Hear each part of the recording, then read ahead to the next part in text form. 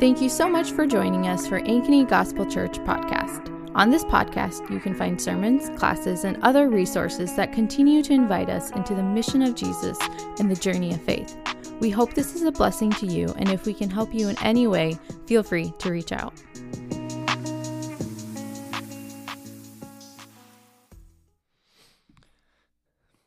You guys can go ahead and take a seat. Thank you, Tori, for leading us, and Pete and Jeannie for leading us. Thank you, Avery, for reading. I want to continue. Actually, if you haven't already, I invite you to take your copy of the scriptures and turn to Psalm 40. And while you're turning there, I just want to continue this posture of worship by praying to our Father together. So let's pray. Our Father,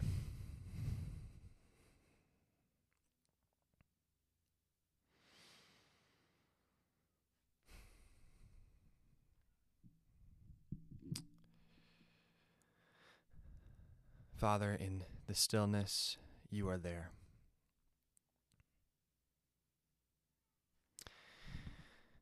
In the quiet, you are there.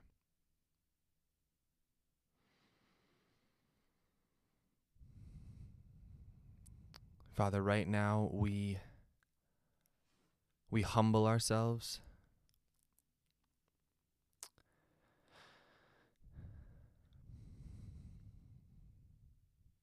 Father, we recognize that you're here, but Lord, where we don't, open our eyes. God, we want to see you. We want to see you. We want to know that you are with us.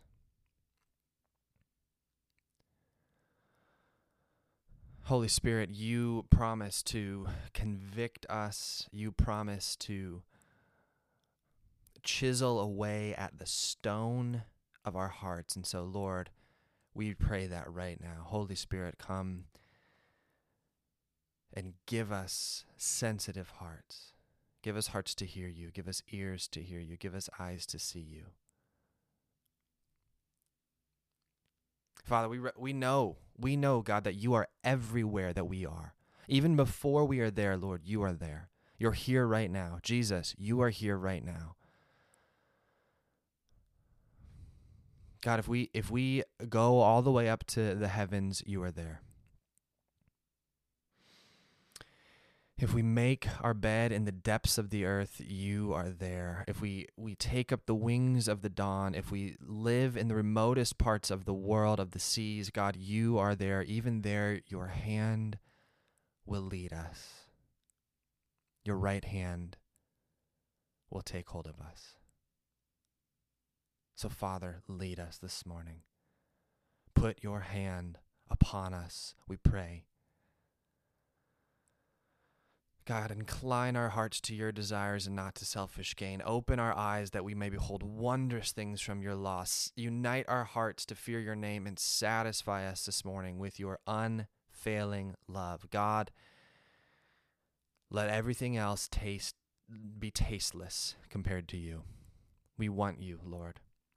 And Lord, we believe in you, but where we don't believe, God, help us. Help our unbelief. Give us trust. Give us faith. Give us belief in you, we pray. Be with us, we pray. And we pray all these things in your Son's name and by the power of the Holy Spirit. Amen. Amen. Happiness is rare. It's uncommon.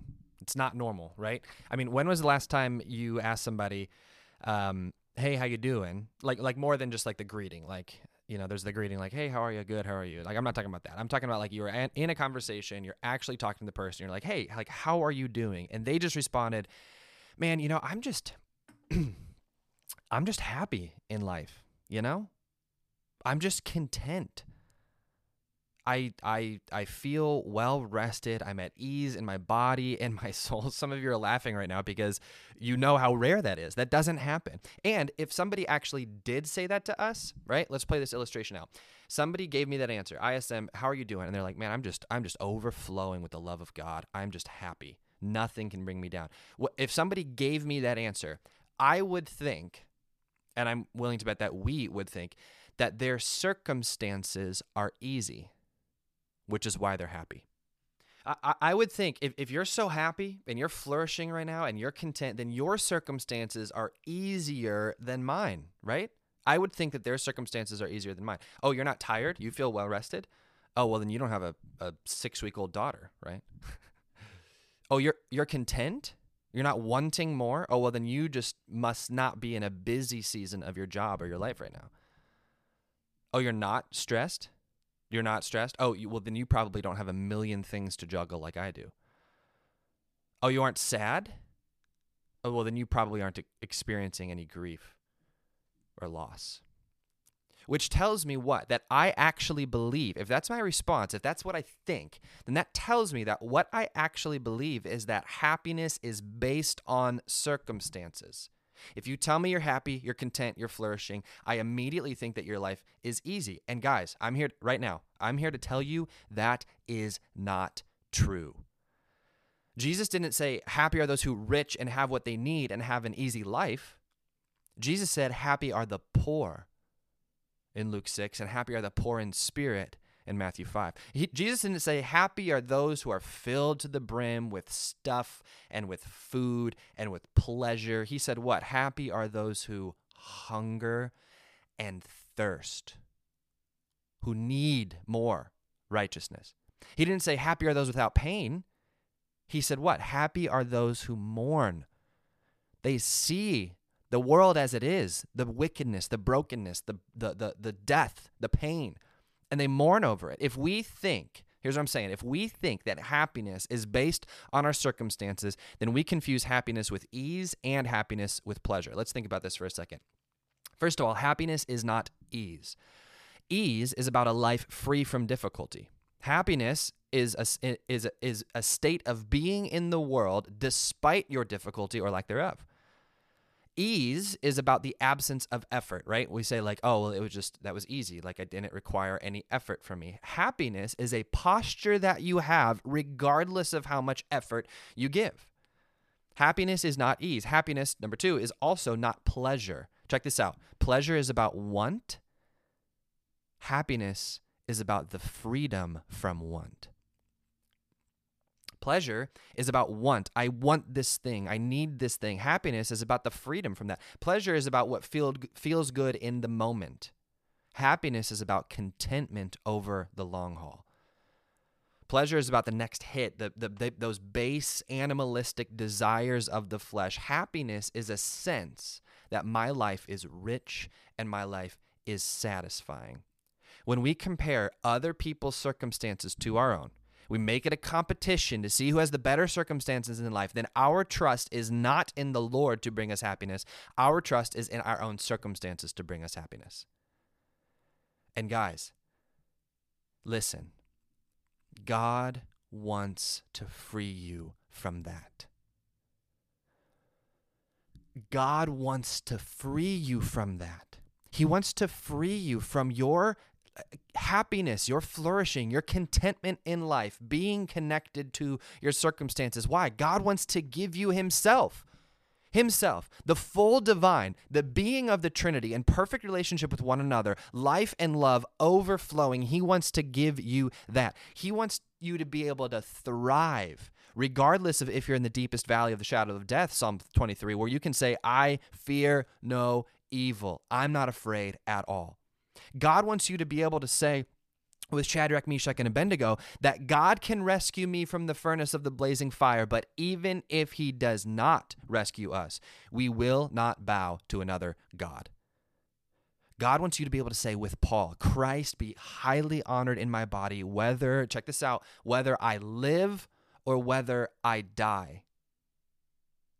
God wants you to be able to say with Paul, I have learned to be happy in whatever circumstances, Philippians 4, that I find myself. I know how to make do with a little. I know how to make do with a lot. In any and all circumstances, I have learned the secret of being happy, whether well-fed or hungry, whether in abundance or need. Ephesians 3 says that God wants to fill you with all the fullness of God. And guess what? If you're filled with all the fullness of God, you know what you don't need? Anything else. Anything else. If you're overflowing with the love of God in your life, you know what you don't need? Literally anything else. If you don't have it, you don't need it. You know what you are? You're happy, you're full, you're flourishing, you're complete. Do you want that? Do you want that in your life? I feel like I would be a fool if I said no. Do you want that? Imagine your life being filled with the fullness of God. What would change? If that were true of you, what would change? Imagine a people. Imagine all of us here at AGC filled with the fullness of God, overflowing with the love of God, knowing that mercy and goodness follows us every day of our lives, and we will dwell in the house of the Lord forever and ever. Amen. Knowing that, imagine a people who learn the secret to contentment, as Paul did in Philippians 4. And I know some of you right now are thinking, well, he's not talking about me. He's talking about people who aren't Christians. No, that's a lie. I am talking to you. Right now, Christian, friend, member, beloved, AGC. Do you want that? If so, how do we get it? Well, here's a start. This is a summary of the series that we're in. True flourishing. We're tracing this word happiness, contentment, fullness, flourishing. We're tracing this word throughout the Psalter, and this is our 1, 2, 3. This is our 4th week in the series. Sorry, I had to count that. This is our 4th week in the series. You want that flourishing? You want that happiness? Do you want that fullness of God? It starts with meditation, Psalm 1. Meditation. Guys, a few years ago when I was in the end of my college, like in early seminary, I just chose Exodus 34, 6 and 7 as a verse to be my verses for like that year, or like it was like a year and a half or something. And I'm telling you what, that's meditation. When you fill your mind with it, meditation is not emptying your mind. Meditation is filling your mind with the word of the Lord. And I'm telling you what, something changed in me. If you take that verse, the Lord is a God, merciful and gracious, slow to anger, and abounding in steadfast love and faithfulness. If you meditate on that for a year, I promise you, your life will change. Don't believe me? Try it yourself. Do you want that contentment, that flourishing, that happiness? It starts with Psalm 1, meditation. Then we looked at Psalm 2. What else? How else do we get this happiness? How else do we get this flourishing? It comes from surrender. Guys, there's 3 postures. There's posture 1 with your hands closed. Both hands closed, gripping on to this life, to this world. And I promise you, if you live for this life, you will lose your life. And then there's posture 2, which is hands fully open, both hands fully open in the air, surrendering your life to God. And posture 3 is, I think, where a lot of us are, where we have one hand open and in the air saying, God, this is yours. This part of my life is yours. But we have another hand right by our side with our fist closed, saying, you can have everything, God. You can have all of this, but you can't have this. God, you can have my mind, you can have my intellect, you can have some of my time, but you can't have all my time. You can't have this little besetting sin. And what leads to flourishing? Opening both hands, letting go, surrender, worshiping the Lord with fear and trembling, paying homage to the Son, Jesus, taking refuge in him. Last week, Tom talked about confession. If we do not confess, our heart will rot. Our bones will rot inside of us. Confession leads to flourishing. If we don't confess our sin, then the sin will take root in our hearts, and it will sow discords of all kinds, bitterness, anger, judgmentalism. True happiness comes from confession. And here's the running theme of all of these. You know what these all require? Humility. Humility, meditation. I'm not going to be the one to decide and define good and evil on my own. I'm going to meditate on the law of the Lord day and night and allow him to define good and evil for me. Surrender. I cannot take refuge in myself. I have to humble myself and surrender myself to Jesus. And confession. The pride in our life will not allow us to confess. So we need to humble ourselves in order to confess. And then today we're talking about trust. We're talking about trust, which, by the way, I was looking at this little thing in my hand right here. This is a bookmark. If I don't know if you've ever seen one before, but this is a bookmark, and it has all the Psalms that we're going to be going over this summer. This is the summer of flourishing, the summer of true flourishing, and this is a helpful tool for you to have, so that you can use it in your. It can be a reminder to you. That's what I'm looking for. It can be a reminder to you of what true flourishing looks like in the Psalms that we're going over in this series. But two, a more subtle, kind of passive-aggressive, but not really, way is this is a reminder for you to actually have a physical Bible.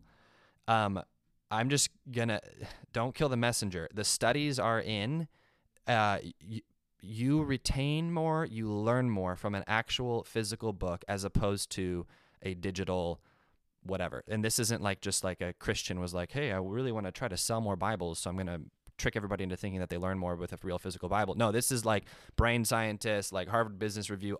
Everybody's like, yeah, you retain more and you learn more when you actually have a physical book rather than just a screen. So don't think you're the exception to the rule. You're not. Get an actual physical Bible. Use this bookmark as a way to, read your actual physical Bible. So there, rant over. Again, don't kill the messenger. Unless you have an actual photographic memory, you're the exception to the rule. But I don't think anybody in here does, so you're not the exception to the rule. So true flourishing comes from meditation, Psalm 1. It comes from surrender, Psalm 2. It comes from confession, Psalm 32. And today we're going to look at Psalm 40. Where does true flourishing come from? Where does happiness come from? It comes from trust. Look with me at Psalm 40. Verse 1. I'm going to read verse 4, and then we're going to go back to verse 1. But verse 4 is where we're going today. We're going to verse 4, and it says this. Verse 4 says this: how happy is anyone who has put his trust in the Lord and has not turned to the proud or to those who run after lies. Now, before we go back to verse 1, trust is a dangerous word. I almost said interesting, but it is interesting, but it's a dangerous word. Why? Because it's one of those words that it assumes, we assume knowledge of it, right? It's like the word love or the word God or the word, Messiah or the word faith. Like these are really, really like buzzwords, like greatest hits words that we assume knowledge. And whenever we assume knowledge, we actually stop asking questions. We stop trying to learn, and we don't think we can learn anything. Like if I assume that I know something about you, I'm not actually going to try to learn more about you, right? So what we're going to do is we're going to talk about what faith is, what trust. By the way, I'm going to use faith and trust interchangeably today. There's a little bit of nuance between the two, but for the most part, they overlap. So faith and trust, I'm going to be using those interchangeably. But in order for us to understand what that is, we have to first know what it's not, okay? And it's not these four things. Faith and trust is, first of all, not just believing things. And these are going to be up on the screen. There we go. These are going to be up on the screen. First of all, faith and trust is not just believing things. This one's tempting, right? It's tempting to think that if I understand things cognitively in my mind about Jesus and God, then I have faith. I understand that Jesus, was a real historical person, and he died on the cross for my sins, and he was raised from the dead. Now I can check the Christian box on a survey. But listen to this. Check this out. If I actually believe that faith is just believing things, then my process of faith formation becomes gaining as much information as I can about the Bible and Jesus. And we know that that's not true. Have you met that person who has forgotten more about the Bible than you've ever remembered, and they look nothing like Jesus? It's because they think that believing that faith is just understanding things in my mind. A little bucket of cold water on our overinflated heads, the demons know more about Jesus, and they tremble. Trust and faith cannot be reduced to believing things. I've heard you guys say this to me. I've heard other people say this, like, how do I get what's in my head to go down to my heart? And that's a fine question, but you know what's behind that? Behind that is this understanding that faith and trust is just believing things. Rather than, we're going to get to what faith and trust is, but faith and trust is not just believing things. Now, I have the word just up there, right? And all of these are going to be just this, because does faith require that I believe things? Yes. Does trust require that I believe things? Yes, but it cannot be reduced to that. Faith and trust is not just believing things, number one. Number two, faith and trust is not just behaving morally. I remember one time I was in seminary, excuse me, and I was about to, preach as a guest preacher, and the youth pastor was introducing me, and he was like, "Yeah, this is Parker. He's a student at this seminary." And at the time, by the way, I was living in downtown Raleigh with a couple buddies, and this youth pastor is like, "This is Parker. He's at the seminary, works at this church, blah blah blah," and he just has such a strong faith, which I'm going to get to why that's not biblical in a second. That phrase, strong faith, is not biblical in a second. But he just has such a strong faith because he doesn't, he's this young single guy in downtown Raleigh, and he doesn't go around and drink a bunch and have sex with a bunch of people and sow his wild oats. And at first I was like, "Oh, thank you. Like, that's, nice." But then I was thinking about it later, and I was like, seriously? Is that it? Is that all that's required of having a, quote, strong faith? And what's unfortunate is that this guy isn't alone in thinking that, right? We have reduced faith and trust to just behaving morally. If I do these things and I don't do these things, then I have a, quote, strong faith. And then when somebody does not behave morally, they start, going off the deep end, so to speak. We say, "Oh, well, they must not have a strong faith." Behaving morally is a result of our faith and trust, but it cannot be reduced to the entirety of our faith and trust. That's why faith and trust is not just behaving morally. So, number one, faith and trust is not just believing things. Number two, it's not just behaving morally. Number three, it's not just a feeling, right? This one's good. Faith and trust is not just a feeling. You know why some people go back to church every Sunday morning? Because they get that feeling of God. They get that camp high, that emotional experience that they have to keep going back week after week to get a little bit more inspiration, to get a little bit more of a TED Talk application to my life. And I'm telling you right now, if you're here for church, if you're here at church because of that, then your faith is only based on a feeling. It's like charging your iPhone once a week. You don't do it, right? Now, faith brings about feelings, right? You should have feelings in your faith, and if you don't, that's also not faith and trust. But faith cannot be reduced to just a feeling. If it is, then we are just trying to manufacture an experience for you to feel something. Faith is not just this feeling that you have, because then also it becomes subjective. If faith is just a feeling that you have, then it's just your feeling that you have. And if your feeling that you have gets up and it comes up against another person's feeling that they have, and the two contradict each other, well, then whose feeling wins, right? That's not faith and trust. Faith and trust is not just believing things. It's not just behaving morally. It's not just a feeling. Finally, faith and trust is not just being religious. Here's a popular lie. People who are religious have faith. People who are not religious don't have faith, right? "Oh, well, I go to church," or "I go to a church." "Oh, that person's a person of faith." Meaning if you don't go to church, you're not a person of faith. That's a lie. Here's the truth. Everybody has faith.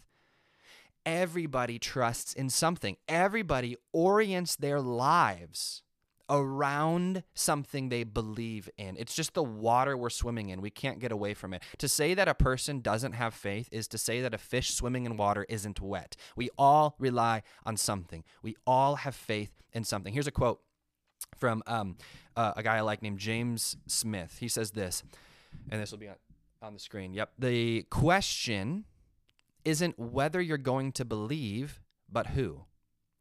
It's not merely about what to believe, but who to entrust yourself to." Do you really want to trust yourself? Do we really think humanity is our best bet? Do we really think that we are the answer to our problems, we who've generated all of them? Faith and trust is not just being religious. Everybody trusts something. Everybody has faith. So if that's what trust and faith is not, then what is trust? What is faith?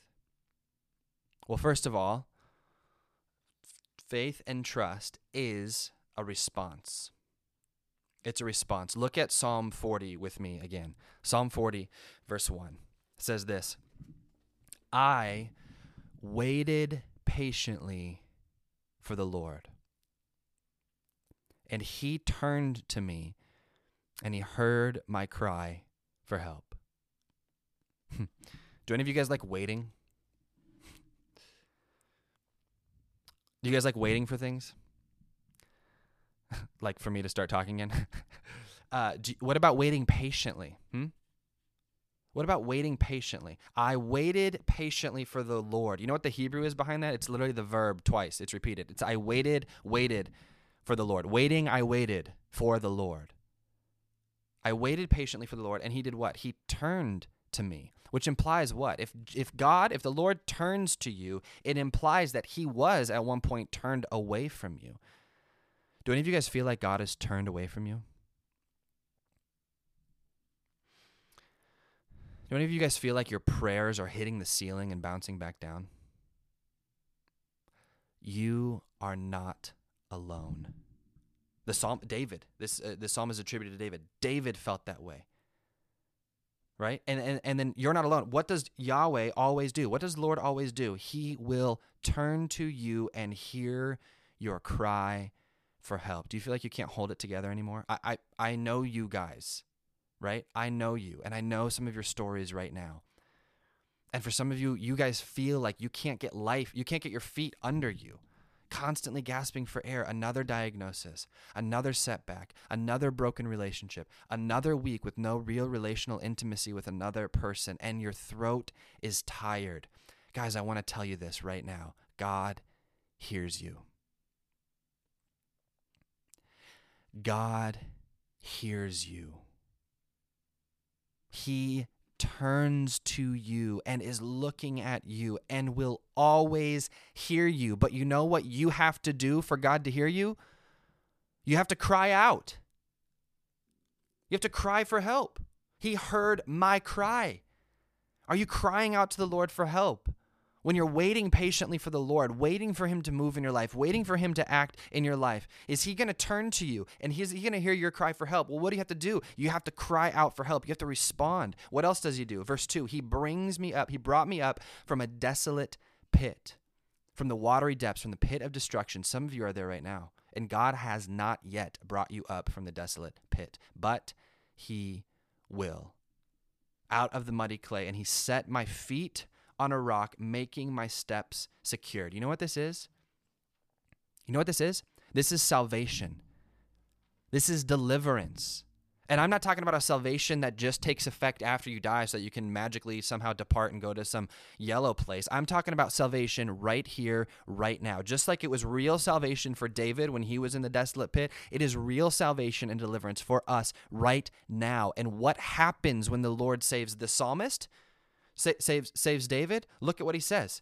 Verse 3, he put a new song in my mouth. That's a response to God's salvation. He put a hymn of praise to our God. Many will see and fear.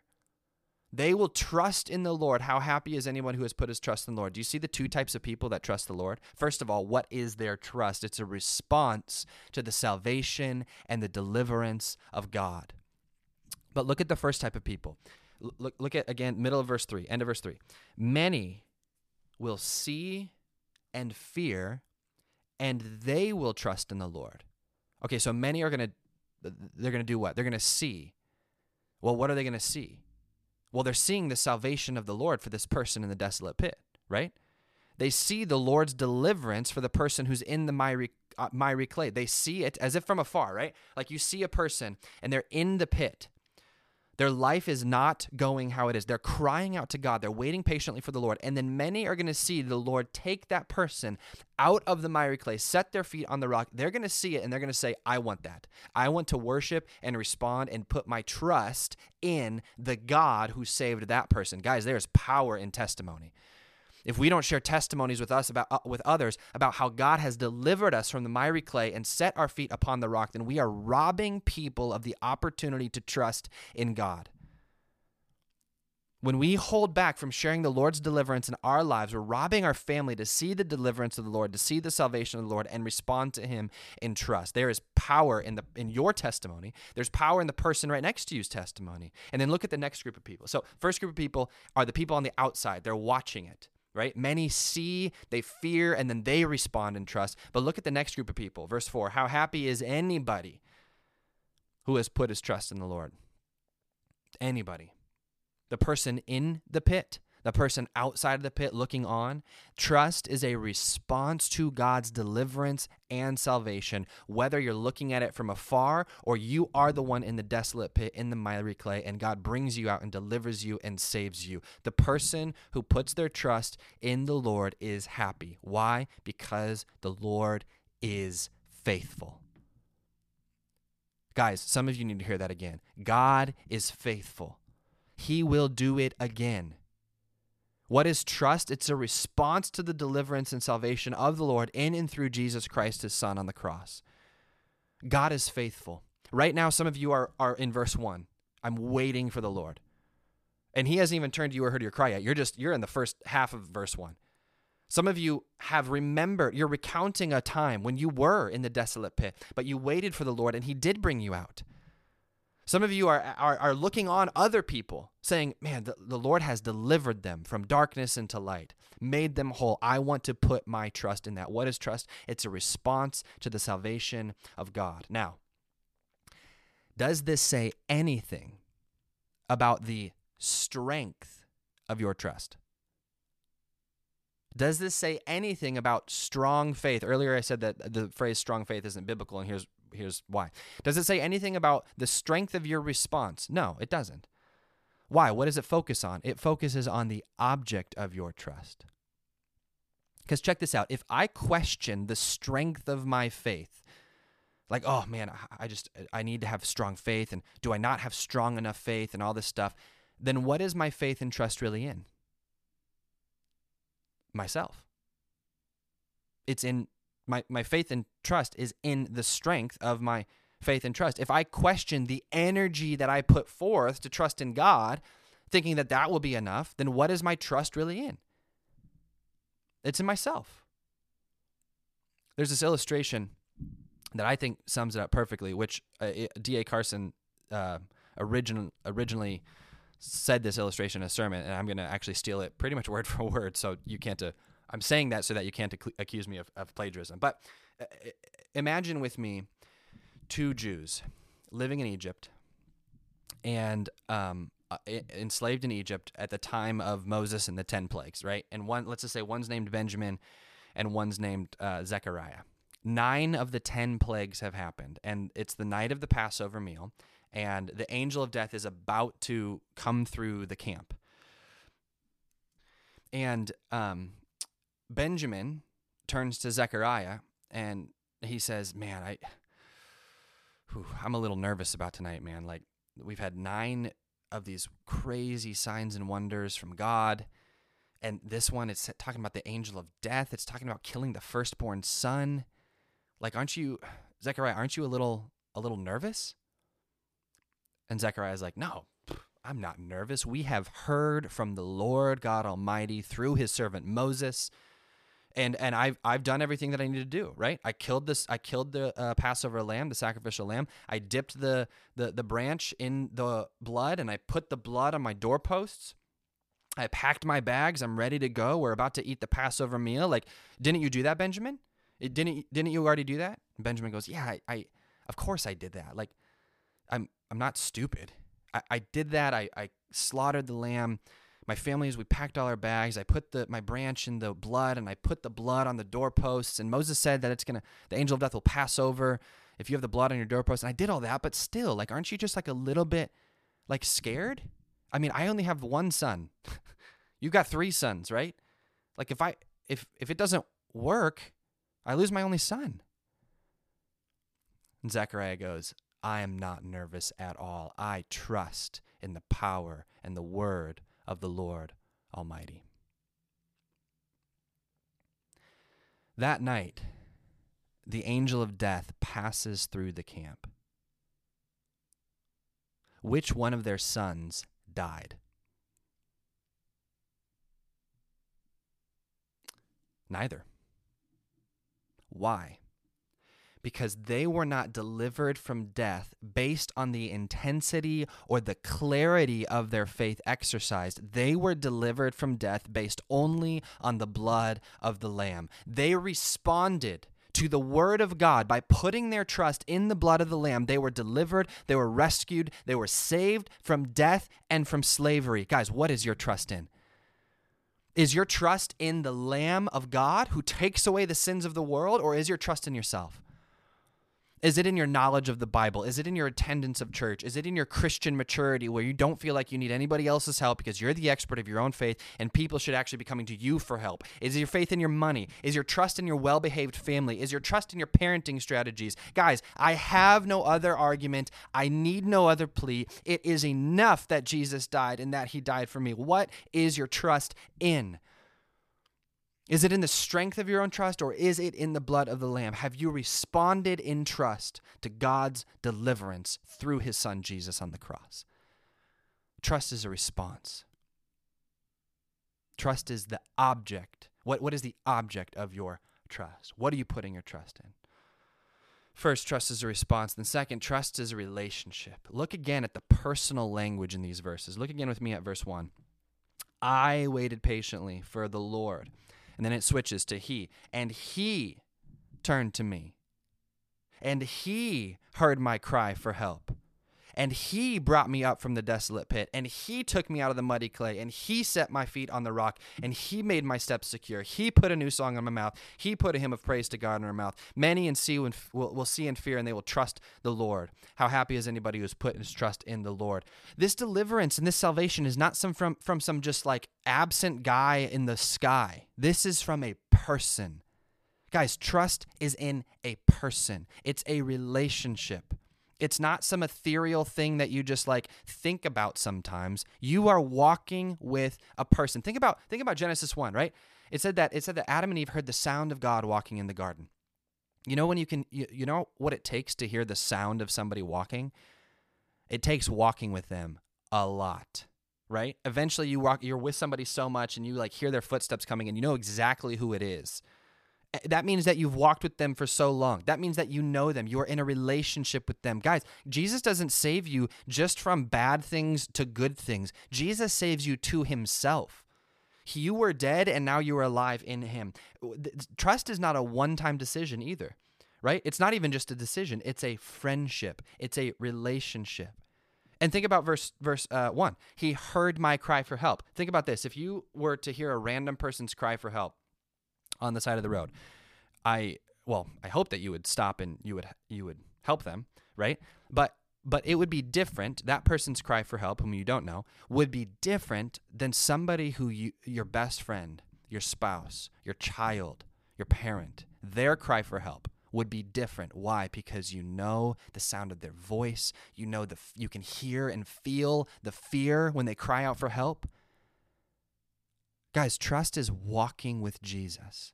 Trust is knowing him so much that when you cry to him for help, he hears you. You're not just some random voice in God's ears. You are his child.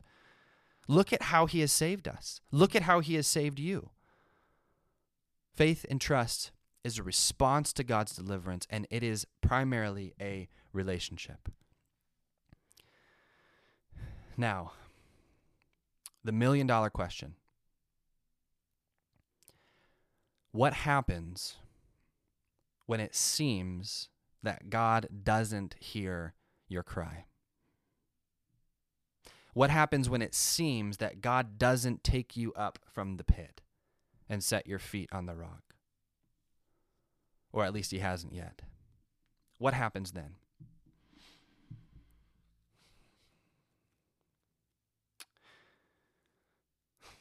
Earlier I said there was power in testimony, and I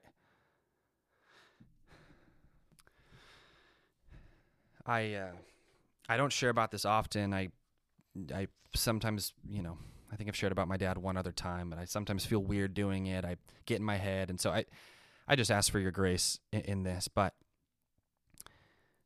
there was a time in my life where I was crying out.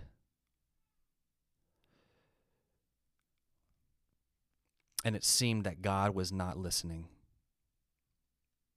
It seemed that God did not hear my cry. My dad was a youth pastor for his entire adult life, and when I was 16, he got diagnosed with ALS. And when I was 17, he passed away. And they asked him to preach. The church that we were at asked him to preach one final sermon. And the sermon that he decided to preach on was titled, "Who Do You Trust?" And I'm not good with my words about this topic. There's probably something there, but I just want to read his words from his sermon. Because this is a man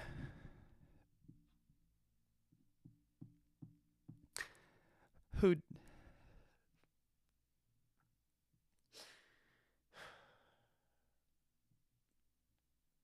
didn't get his prayer answered with how he wanted,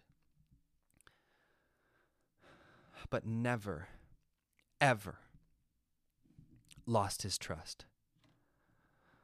And this is what he said in his last sermon. So who do you trust in everyday life? Who have you placed your faith in? Yourself? That is man's ways that lead to destruction. Following your own way does not lead to hope, glory, peace, or joy. Or have you placed your faith and your trust in Jesus Christ? Friends, this is the hope that we have. You might not understand what I'm saying, and that's why we have the Bible and the church. Our Savior is Jesus Christ, and we rest in him. I have been diagnosed with ALS, and there is no cure for it. Ultimately, it will take my life. People will say, that's not fair. They don't understand God. To be honest, fairness is overrated. I am finite. God is infinite. I cannot pretend to understand why. Do I struggle with it? Listen to this. Listen to this. Do I struggle with it? Oh, yeah, every day, every few minutes. Do I get discouraged? Of course. Do I question why? Absolutely. Do I fear death? No. No way. Bring it on, he says. Here is the reason I don't fear death. I am a follower of Jesus Christ. God has called me to walk this road, and I know that I am not alone. I have family, I have friends, I have you, but more importantly, I have my Savior. My shorter road with Christ is infinitely greater than a longer road without him. This is a man dying, not getting the answer from God that he probably wanted, which is, God, heal my body, but getting the answer that he needed, which is Jesus saying, I am with you. I am with you in the valley of the shadow of death. I am with you in the desolate pit. I am with you in the muddy clay. Guys, who is your trust in? Is it in your circumstances? If God said no to everything that you long for and you desire right now, would you still have your trust in him? And so how do we get this? I've asked myself this question 1,000 times. How do I get a trust like my dad? How do I get a trust like my dad? And I think that's the wrong question. The question is, how can I not trust in Jesus who gave himself for me? And so here are three simple steps. First is practice gratitude. You want to grow in your trust? Do you want to be able to trust God even when it seems like he doesn't turn to you for help and he doesn't hear your cry? Practice gratitude. It's a lot harder to not trust God when you look at all the ways that he has blessed you and he has heard you and he has heard your cry and turned to you for help. Second is ask God for trust. Ask God for trust. Just a few weeks ago, I was with my spiritual director and he said, when was the last time you asked God for trust? Trust is a gift. Faith is a gift. Ask God for it. And finally, sometimes, guys, we just have to step out and trust. Do you want to have this flourishing life where you could be? Do you want to be able to say, God, I want you to be highly honored in my body, whether I live or whether I die? Do you want to be able to say all those things with Paul? Do you want to be able to say, like my dad said, I'm dying, but it doesn't matter. I don't fear death. Do you want that true flourishing, that true happiness? It comes from stepping out in trust. Guys, right now, some of you can't see the next step in front of you. You can't see the end. It's dark. It's foggy. You're disoriented.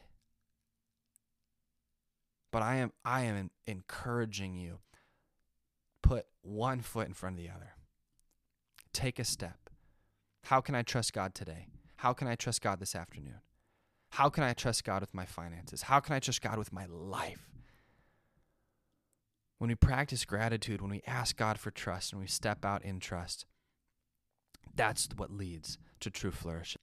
And I mean, we've said this before. Jesus is the perfect embodiment of true flourishing. And what did he do? He trusted completely the Father's will for his life. He trusted completely the Father's will for his life. What did he say in the garden? God, if you can, take this cup from me, but not what I will, but your will be done in my life. We see this in the cross. We see this in the Lord's Supper. We see this when we take the bread and the cup every single week. And so what I'm going to do now is I want to pray that we would live into the trust of Jesus that he had for the Father, that we would trust Jesus with our lives. So I want to pray for that, and then when I'm done praying, we're gonna reenact the Last Supper together as disciples, remembering that what Jesus has given us is himself. He's given us everything we need. And guys, God might not answer your question with what you want, but he will always give you what you need, always. I know that my God will supply every need of yours according to his riches and glory in Christ Jesus. If we don't have it, we don't need it. Do you trust that? Do you trust God? Father, give us your trust, we pray. Give us your faith. God, allow us to live in the faithfulness of your Son, Jesus. Jesus, I pray that we would trust you. I pray that we would be like the man of Mark 9 who said, Lord, I believe, but help my unbelief. God, there are so many things that we don't trust you for. So, Father, bring to mind just simple, tangible ways that we can just say, God, I'm releasing this to you. I'm trusting you with this. Bring to mind ways that you've been faithful to us before. We can practice gratitude. And we can trust you more now. Bring to mind ways that we can ask you for more trust. Bring to mind areas that we can just step out and trust. So that we can say with you, Father, not my will, but your will be done. We pray all these things in your Son's name, by the power of the Spirit. Amen. Thanks again for listening, and we pray this was a blessing to you. If you have any questions or comments about what you heard, our email is info@ankenygospel.com, or you can find us on social media @ankenygospel.